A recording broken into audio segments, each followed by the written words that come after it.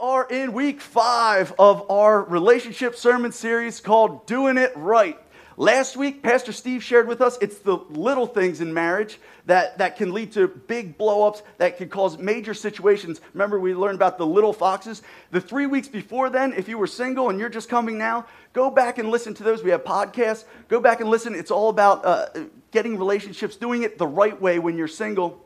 Next week, we're going to look at fighting in marriages, because none of us ever have that, right? None of us ever have that opportunity to fight with each other. But here's what we know. If you are throwing punches in order to win a battle, all you're doing is bruising somebody and you're not growing, which means you're going to have 2 very, very unhappy people in the house. So we're going to hear all about how to fight fair. But this week, I get the privilege of talking to you about sex.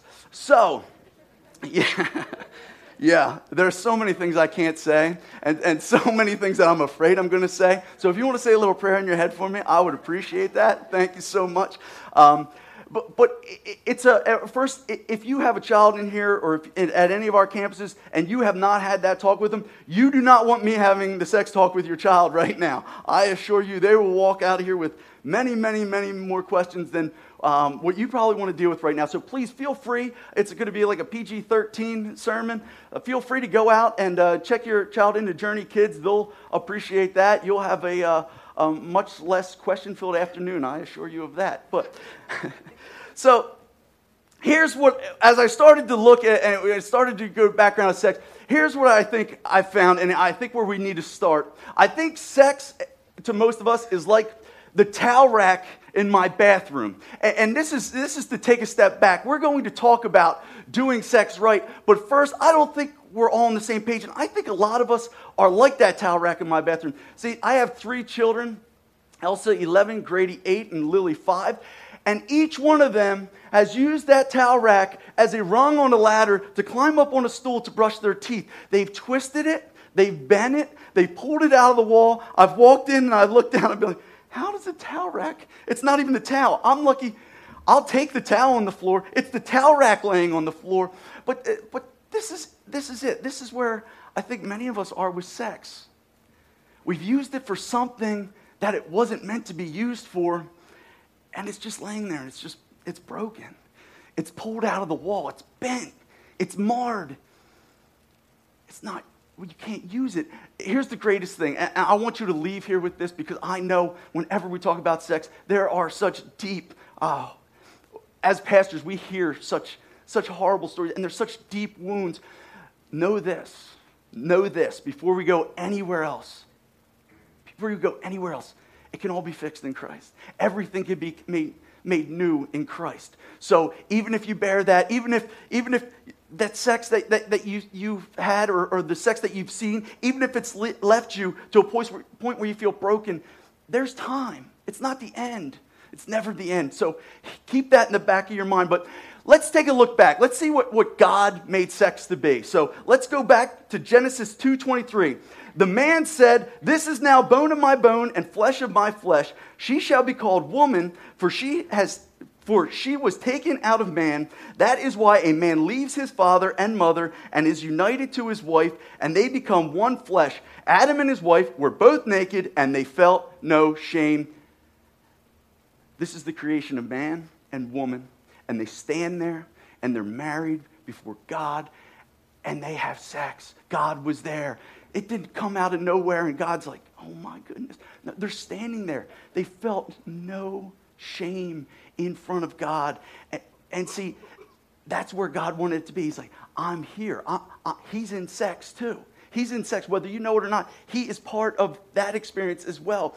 See, unfortunately, the garden and the beauty that was in sex and the beauty that was created in sex, it didn't last long. The very next chapter, Satan comes in as a serpent. He distorts the interpretation that the man and the woman had, and then they sinned. They did something that's wrong. For those of you that aren't from church, they did something that was wrong, and the first thing they did was they looked down and they said, we are naked.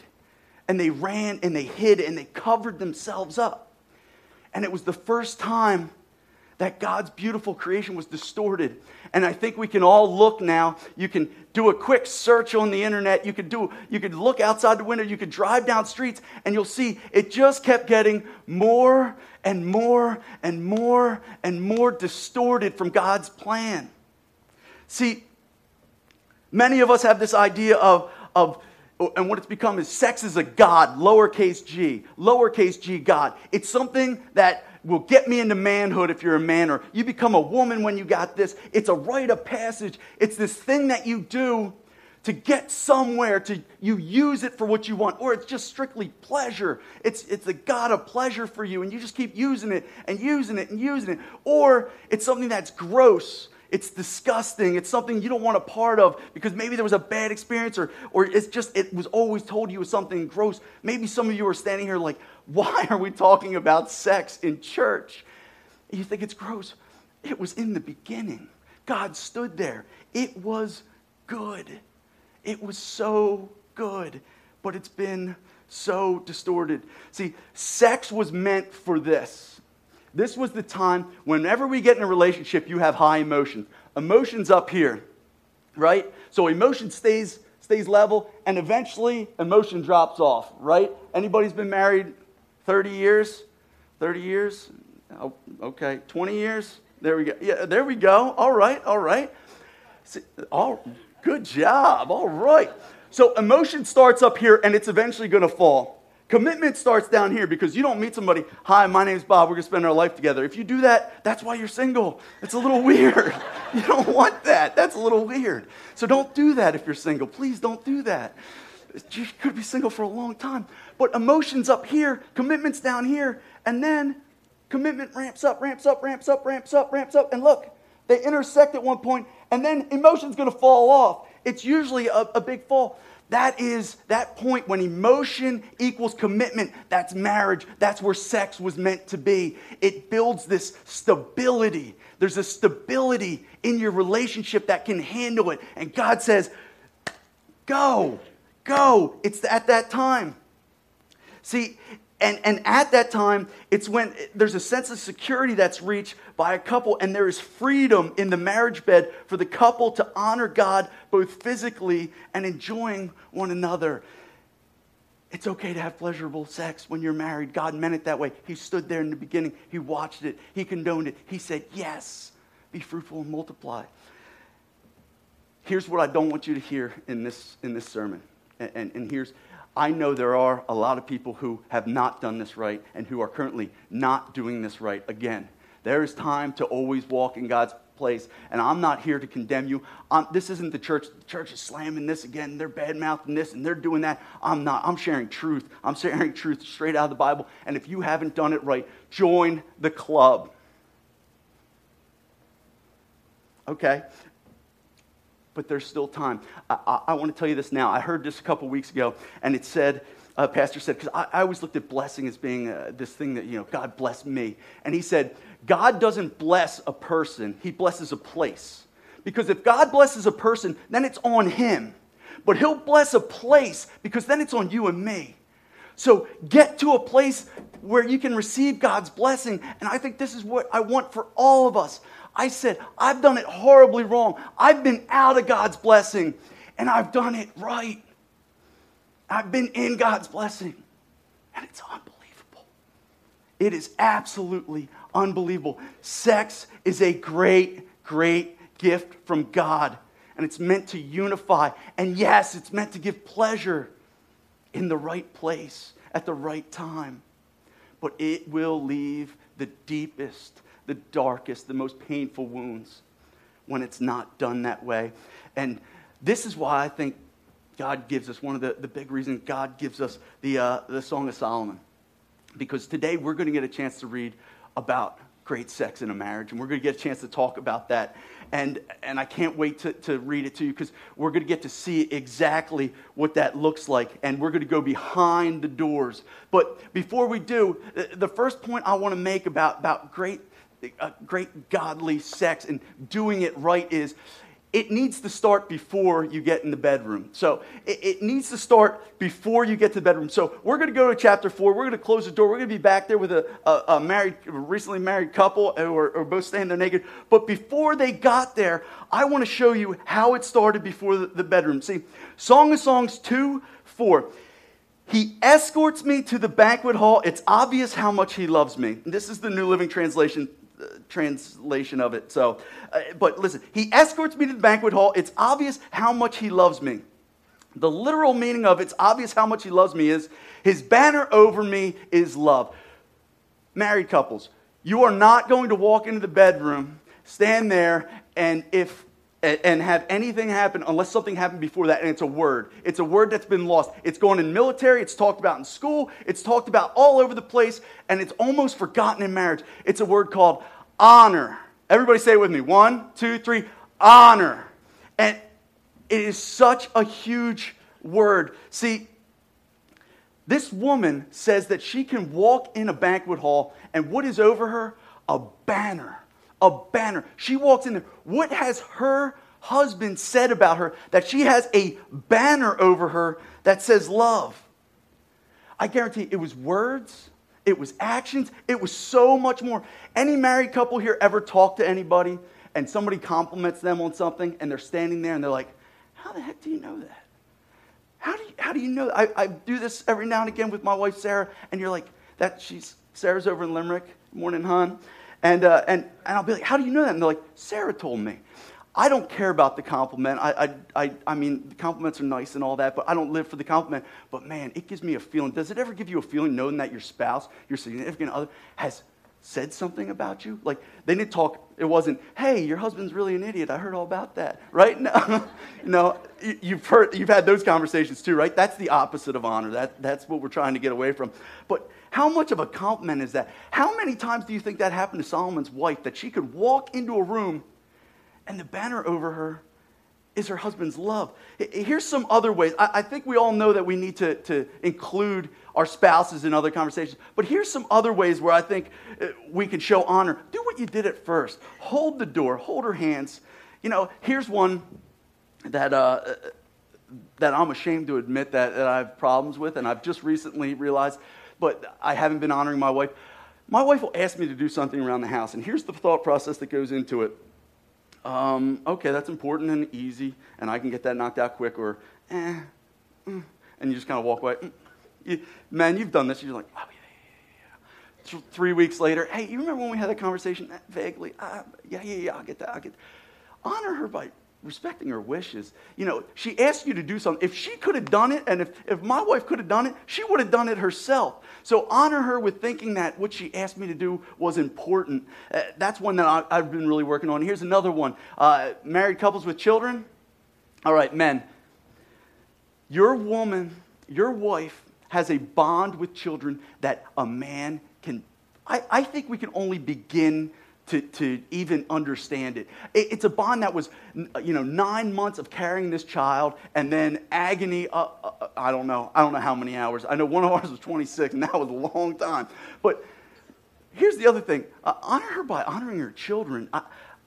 I found myself at times been like, I end up screaming at my kids. You'll have those days where you just end up screaming at your kids all day long. You're like, ah, and then you look at her like, hey, babe, how are you? Just what?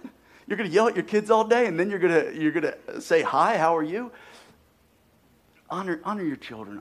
Honor your wife with the words. Honor him with all these things. And here, Solomon, in his later years, he's an old man, and he wrote the book of Proverbs, which is just a bunch of wise sayings. And I love what he says in Proverbs 26:1. He said, like snow in summer or rain in harvest, honor is not fitting for a fool. We could choose not to honor each other, and then we're showing the other person that they're a fool. And I don't think that's the basis for intimacy anywhere. It has to start before the bedroom. It has to start before the bedroom with honor. And then after it's outside of the bedroom, then you get to the point where we are now in chapter 4, where you can close the door. They're married. Everything's good, right? They're both carrying each other's banners. You're going to carry a banner of something. Both of their banners say love. They have honored each other. And here they are behind the bedroom doors. Song of Solomon 4. How beautiful you are, my darling. Oh, how beautiful Your eyes behind your veil are doves, your hair like a flock of goats ascending from Mount Gilead, your teeth like a flock of sheep just shorn, coming up from the washing. Each has its twin. Guys, smooth. You got all your teeth, baby. You got all your teeth. Your lips are like a scarlet ribbon. Your mouth is lovely. Your temples behind your veil are like the halves of pomegranates. Your neck is like a Tower of David, built with elegance. On it hang 1,000 shields, all of them shields of warriors. This man just closed the door with his bride. And what does he do? He continues with words. And this is exactly what he does not want to do. Men, this is exactly what you or I would not want to do. And probably didn't do. And here's the deal. Men and women, if we haven't noticed, are wired very, very, very, very differently. See, men are wired by sight. They're wired by visual images, and women are wired for audible images. So let me put it real simply. Women, you became hot to your man when he saw you for the first time. Men, you became hot to your woman when she heard you the first time. And this is where men's greatest weakness in communication comes from. Men, if you are married, if you're in a relationship, your greatest weakness is communication. I would be willing to bet. I would put a lot of money down to it. Men, if you are single, your future greatest weakness will be communication and sharing it. So there you go. There's a little bit of insight. If nothing else, that was worth the price of admission. See, he stops and goes against everything he wants to do. And why does he do it? Why does he do it? Let's go back to Song of Songs 1:6. Do not stare at me because I am dark, because I am darkened by the sun. My mother's sons were angry with me and made me take care of their vineyards. My own vineyard I had to neglect. He wanted security for her. He knew she needed security for that. And listen, I'm not talking, look, our identities have to be made in Christ, okay? A husband, a wife, a spouse, anybody, they can't complete you. They can't fill a hole you have. But at the same time, they can provide you security with the words. They can give you those words. Listen, men, this is what a woman wants to know, that she is feeling more than a sexual desire. More than a sexual desire. She wants to know she is desired. She wants to know, out of everybody, you chose me. You chose me. She knows that you have needs. She doesn't want it to be a duty. She wants it to be a privilege. And this, men, this is where porn kills. It kills because what we need to do, God has blessed every man. If you are married, if you're with somebody, blessed you with that woman. You know what he sees? He sees his daughter. He sees a vision of beauty that you and I can't even begin to understand. We can't even explain it. And when we go and we look at something else, what it does is it robs it. It robs our vision. You can't close your eyes and see that beautiful woman that you chose to be your wife. You see all these other distorted images that are ripping away. You can't open your mouth and continue with words because you don't even know which woman you're talking about. Guard yourselves, men. Guard yourselves. Here's what Jesus says in Mark 9:47. And if your eyes cause you to sin, gouge them out. It is better to enter the kingdom of God with only one eye than to have two eyes and be thrown into hell. Men, you need to share. You need to communicate how beautiful your wife is. You need to feel exactly what God feels, or just work on feeling how much he feels for her. You need to safeguard yourself away from that. I have 2 daughters, and you know what I pray constantly? I pray constantly. I say, God, please start preparing a man that sees my daughters exactly how you see them. Men, make your wife your standard of beauty, and she will always be beautiful. Then open your mouth and let her know she needs that security. Women, it may come out you have white teeth and they are all there. It may sound that dumb. Don't laugh or you will shut him down. Thank you, hon. I do have my teeth. I went to orthodontist when I was young. Just take it in. Take it in. And I guarantee when you accept appreciation, when you accept words and you show that they mean something, they'll keep coming. You're together because That person loves you or loved you or had something at one time. You just got to get back there with your words. All right, you're going to honor each other long before the bedroom. You're going to continue with affirming words. And now let's look at what Solomon says now, verse 4. Your breasts are like two fawns, like twin fawns of a gazelle that browse among the lilies. Until the day breaks and the shadows flee, I will go to the mountains, a mountain of myrrh and the hill of incense. You are altogether beautiful, my darling. There is no flaw in you. Now, he started with his words up here because it meant something to her up here. And now he's sliding down to where he wanted to be from the start. But he did it in a different manner. He was very, very tender. And this is point 3, is doing sex right is tender. Now, let me tell you about Solomon. This is one of many times he talks about his wife's breast. Solomon is a breast man. All right? There is a passage that's later on where he refers to his wife as a palm tree, and he climbs the tree and grasps its fruits. What are the fruits of palm trees? Coconuts. So, but you have to understand where he is right now. He is looking at his wife, and he is describing it. He is not jumping in. He's not going anywhere. He's looking at her. He's reassuring her. Do I have any hunters in the room? Men, I gotta take it a step back because I gotta connect with you. Anybody hunt? Raise your hand if you hunt. Limerick, Plymouth Meeting, Royersford, hunt? Anybody? There we go. We got a couple hunt. All right. How many people go running into the woods going, I'm coming to get you?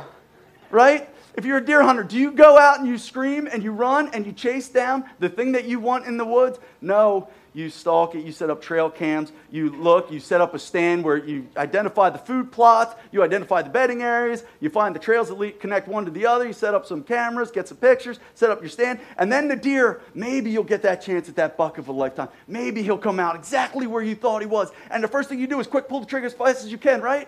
No, if you're a bow hunter, you wait, broadside. You're patient there. And that's where tenderness comes from. Tenderness is patient. There is nothing inside of Solomon that wants to do anything except you know what he wants to do. And he wants to go in there, but he stops. And he stops and he takes his time and he gives her assurance and he lets her know, okay, we're just going to take our time. And he even says something that men and women, we can agree on, that it is a lie. He says, we are going to do this all night long, right? We know that's a lie. He might try, but that ain't happening. That's far fetched. But he says he's going to give it a go. But this is what he does. I see you. I see everything I want. I see everything I want. But we have all night. We have the whole time. I want you to be secure. I want you to be calm. He is so tender in what he says. And here's the thing with tenderness. Tenderness, you can only be tender to someone. Tenderness is a warm, compassionate feeling towards someone else's desires. It's towards someone else's desires. I care about what you want right now.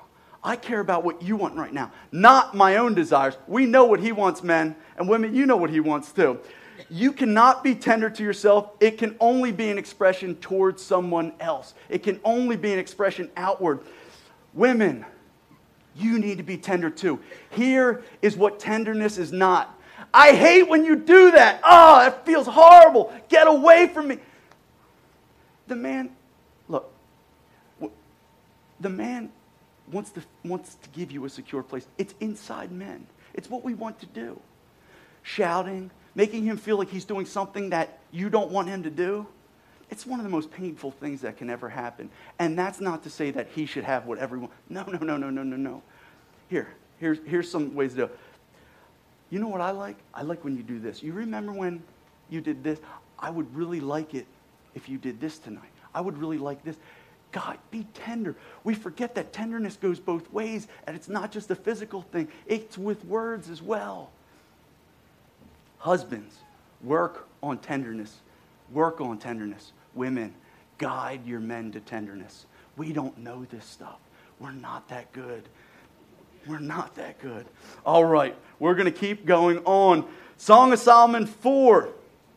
You have stolen my heart, my sister, my bride. This is gross that he's calling her his sister, and they are naked behind the wedding door.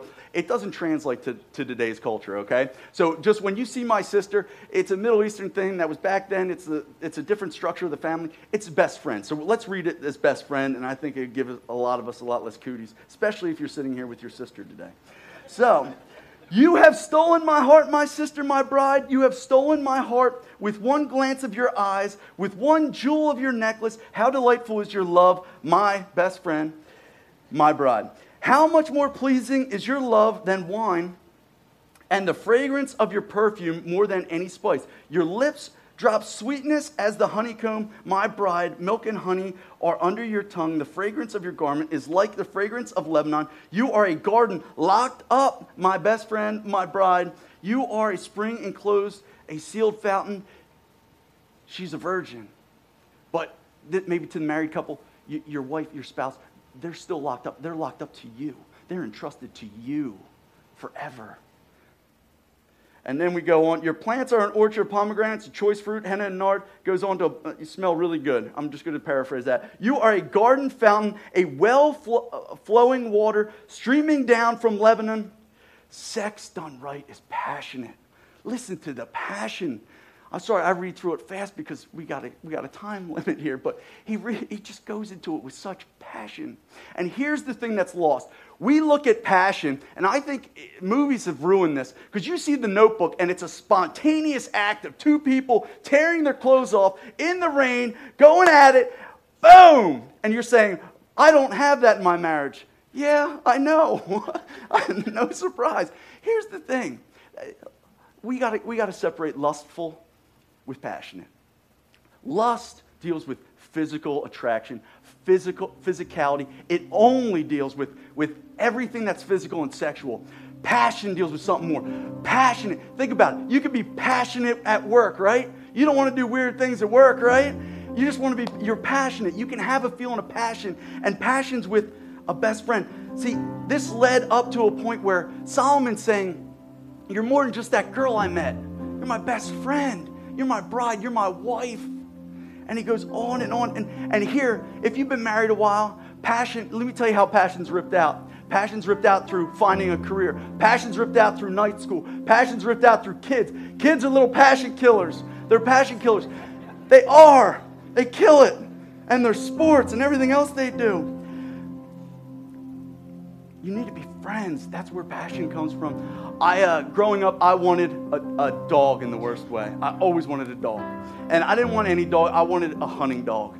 I wanted a German short hair pointer, and I got one day. And I was determined to make him the greatest hunting dog that this world has ever seen. So from the time he was yay big, I read books. I got all this stuff. I did all these things. And I went out to train him. And you know what he did?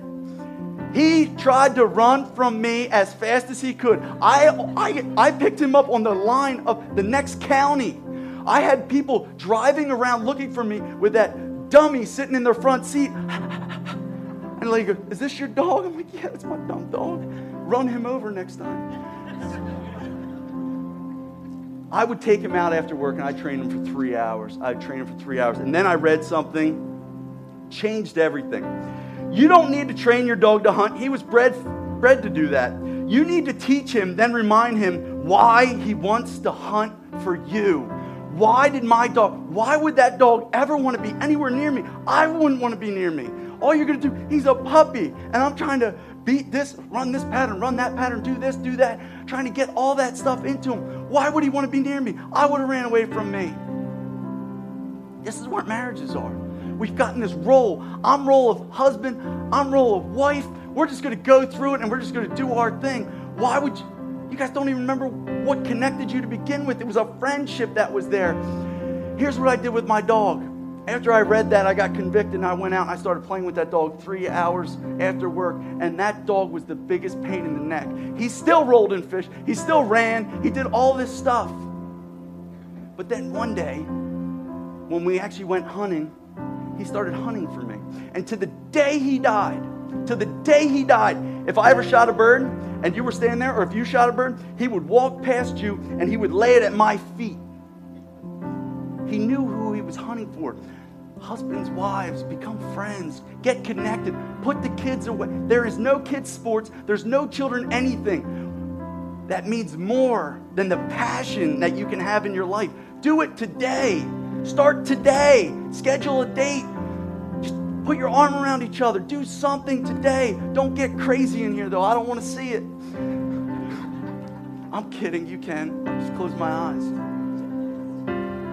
But it's not spontaneous. You need to schedule it. You need to plan it. You need to do everything you can to remember why you love that person, why you want to spend your life with that person. Become friends again. Reconnect.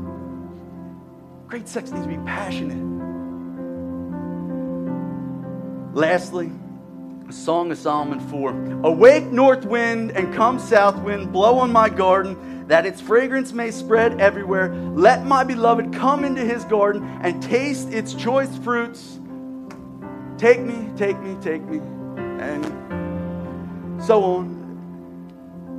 See, women, I've been kind of tough on the men because we're as dumb as my dog used to be. But at the same time, it's sad to think that there are times where that women have held themselves, or even in a couple relationship, that one or the other has held themselves. See, the fifth point is great sex, and doing sex right, needs to have mutual surrender. Women, if you withhold yourself, and I'm not saying it again, it's the man's prerogative. He's got to do things right, but at the same time, it takes away that thing that he's longing for. He's longing to hold you. He's longing to be with you. You know he's got a ticking time bomb inside of him as well. He's wired differently with that. And anytime that you would withhold that, it rips a part of him out. And men, if you would ever do the same thing, who do you desire then? Why would your wife ask anything else but where's your desire lie? Paul tells us this in 1 Corinthians 7. But since sexual immorality is occurring, he was talking to a sexually corrupt church. Does that sound like a world that you might be familiar with? A sexually corrupt world? I don't know. I don't think a whole lot has changed. So, since everything is messed up sexually, each man should have sexual relations with his own wife, and each woman with her own husband. The husband should fulfill his marital duty to his wife, and likewise the wife with her husband. The wife does not have authority over her own body, but yields it to her husband. In the same way, the husband does not have authority over his body, but yields it to his wife. Do not deprive each other, except perhaps by mutual consent and for a time, so that you may devote yourself in prayer, then come together again, so Satan will not tempt you because of your lack of self-control.